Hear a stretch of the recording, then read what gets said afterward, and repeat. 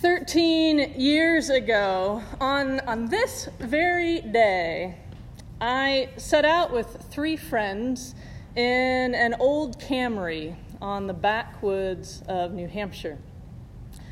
We were headed to a lake house, and my friend Haley announced that she knew a good shortcut.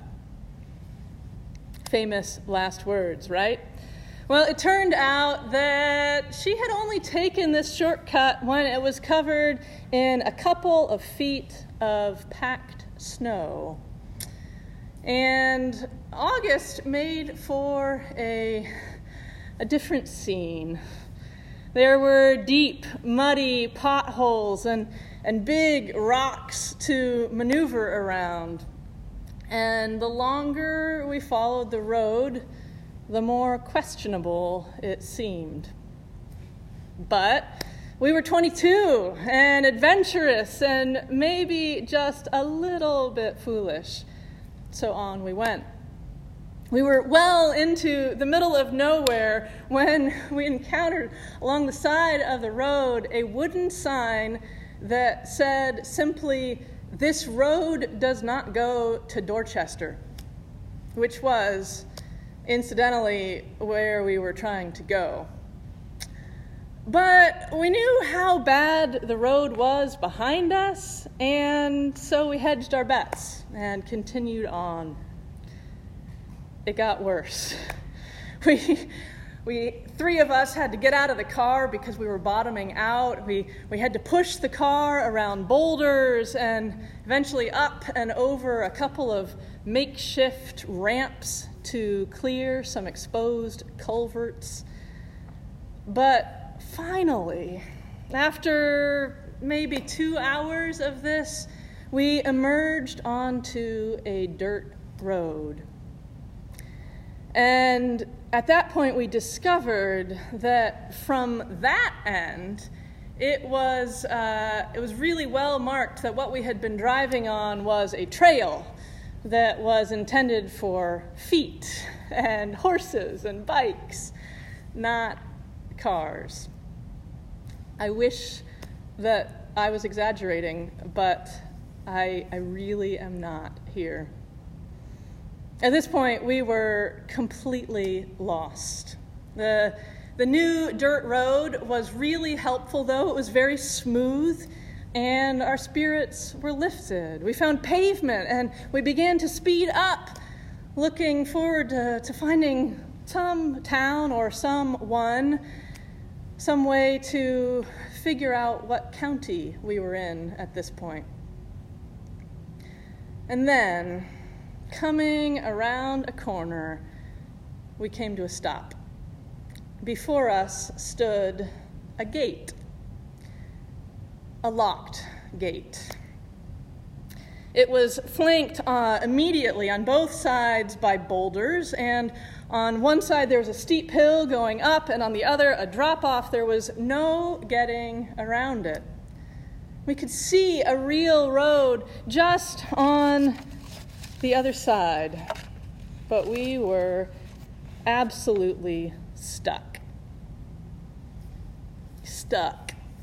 Locked in, stopped in our tracks, no way forward.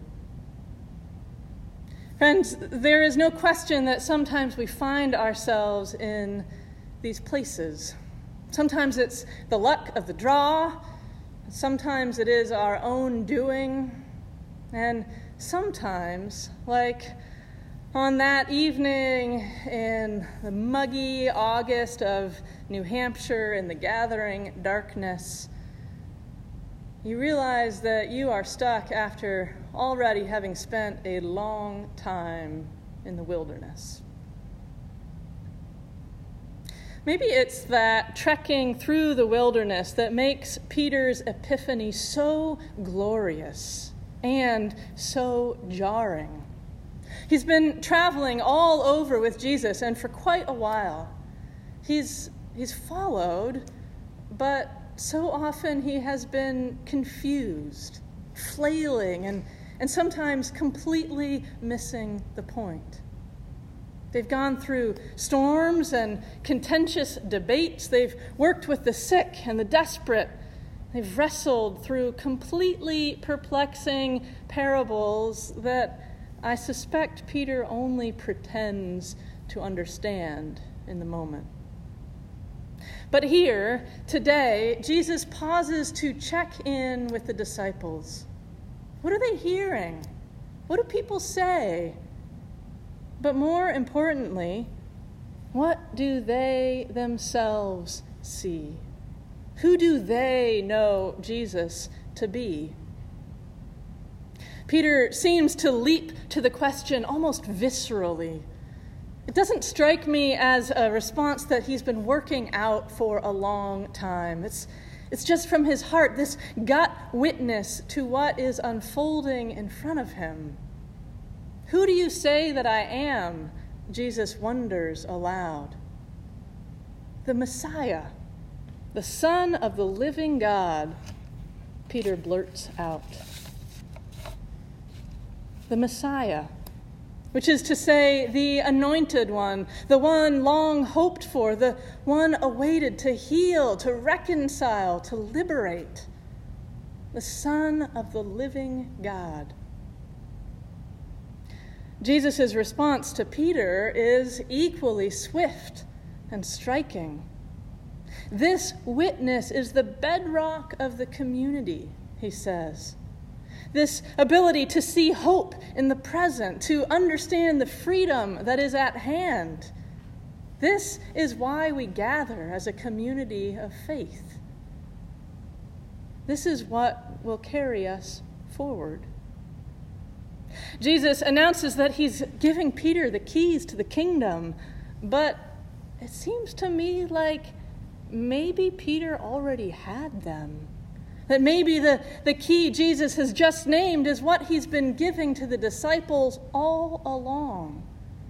And the ability to see, to hope, to unlock.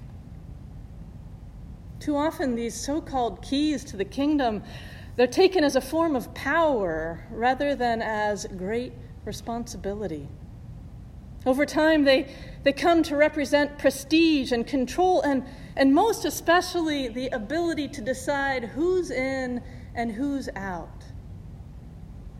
This is how I have seen them used in the church, and it is antithetical to the gift that Jesus first offers.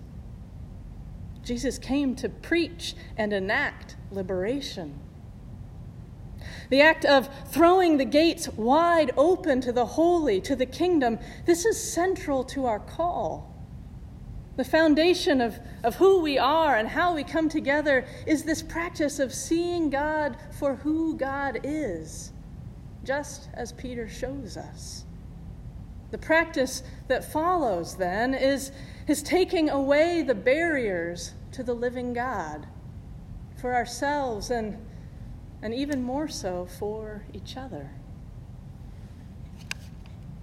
And that can be hard to remember when you're still locked out. Back on the wrong side of that very locked gate, we were wringing our hands and longing for freedom. We were hoping that maybe we'd find somebody who would know the owner of the gate. But it was pretty dark at this point, and there were no cars even to flag down. We sat on the pavement, hungry and tired and dejected, expecting to sleep there that night. Well, 3 of us were sitting there. If only we had keys, we thought. If only keys would have helped. It was actually a combination lock. 4 digits, 10,000 possibilities. But our friend Haley, she never sat down. While we were snacking and waiting and recounting our adventures of the day and lamenting our stuckness, our locked-in-ness, she looked over to us and nonchalantly called out, "Got it." We turned to look, and Haley held up the open lock. While we had been sighing and giving up, she had been puzzling, wondering what the code could be. She thought a year would be an easy number to remember, and so she started flipping through from 1900. And at 2006, the lock dropped open. We were free. This is the way Peter leads. This is the way Haley stepped forward. This is the faith that we are called to live into, even now. It's a way of trust that acknowledges what has been seen, the liberation that has been experienced already, the opening that has emerged when all seemed blocked, the way that was made out of no way. It's the faith of naming, as Peter does, that yes, we have encountered this God who is setting us free, this God who has pulled us into life, this God who is throwing the gates wide open for us, even now when we seem so stuck. It is the vision that becomes the key for Peter and for those first followers, and it was the key, or rather the combination, that Haley found as well. It seemed that there was this visceral tug within her, the confidence that freedom could be close at hand, enough so that she could almost see it, that she could begin to reach for it. She decided to keep tinkering, to keep exploring, keep looking, because she had not given up on our liberation.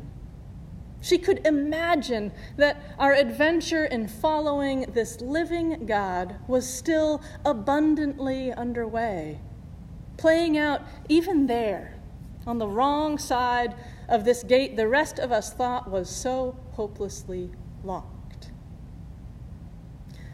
Such is the Son of the living God, this the one we follow. The Jesus who has come to set us all free, the one who draws us into the embrace of this loving God. When all seems stuck, when hope seems to be locked so far beyond our grasp, out of sight, may we remember who it is that we follow. May our lives be a witness to this freedom.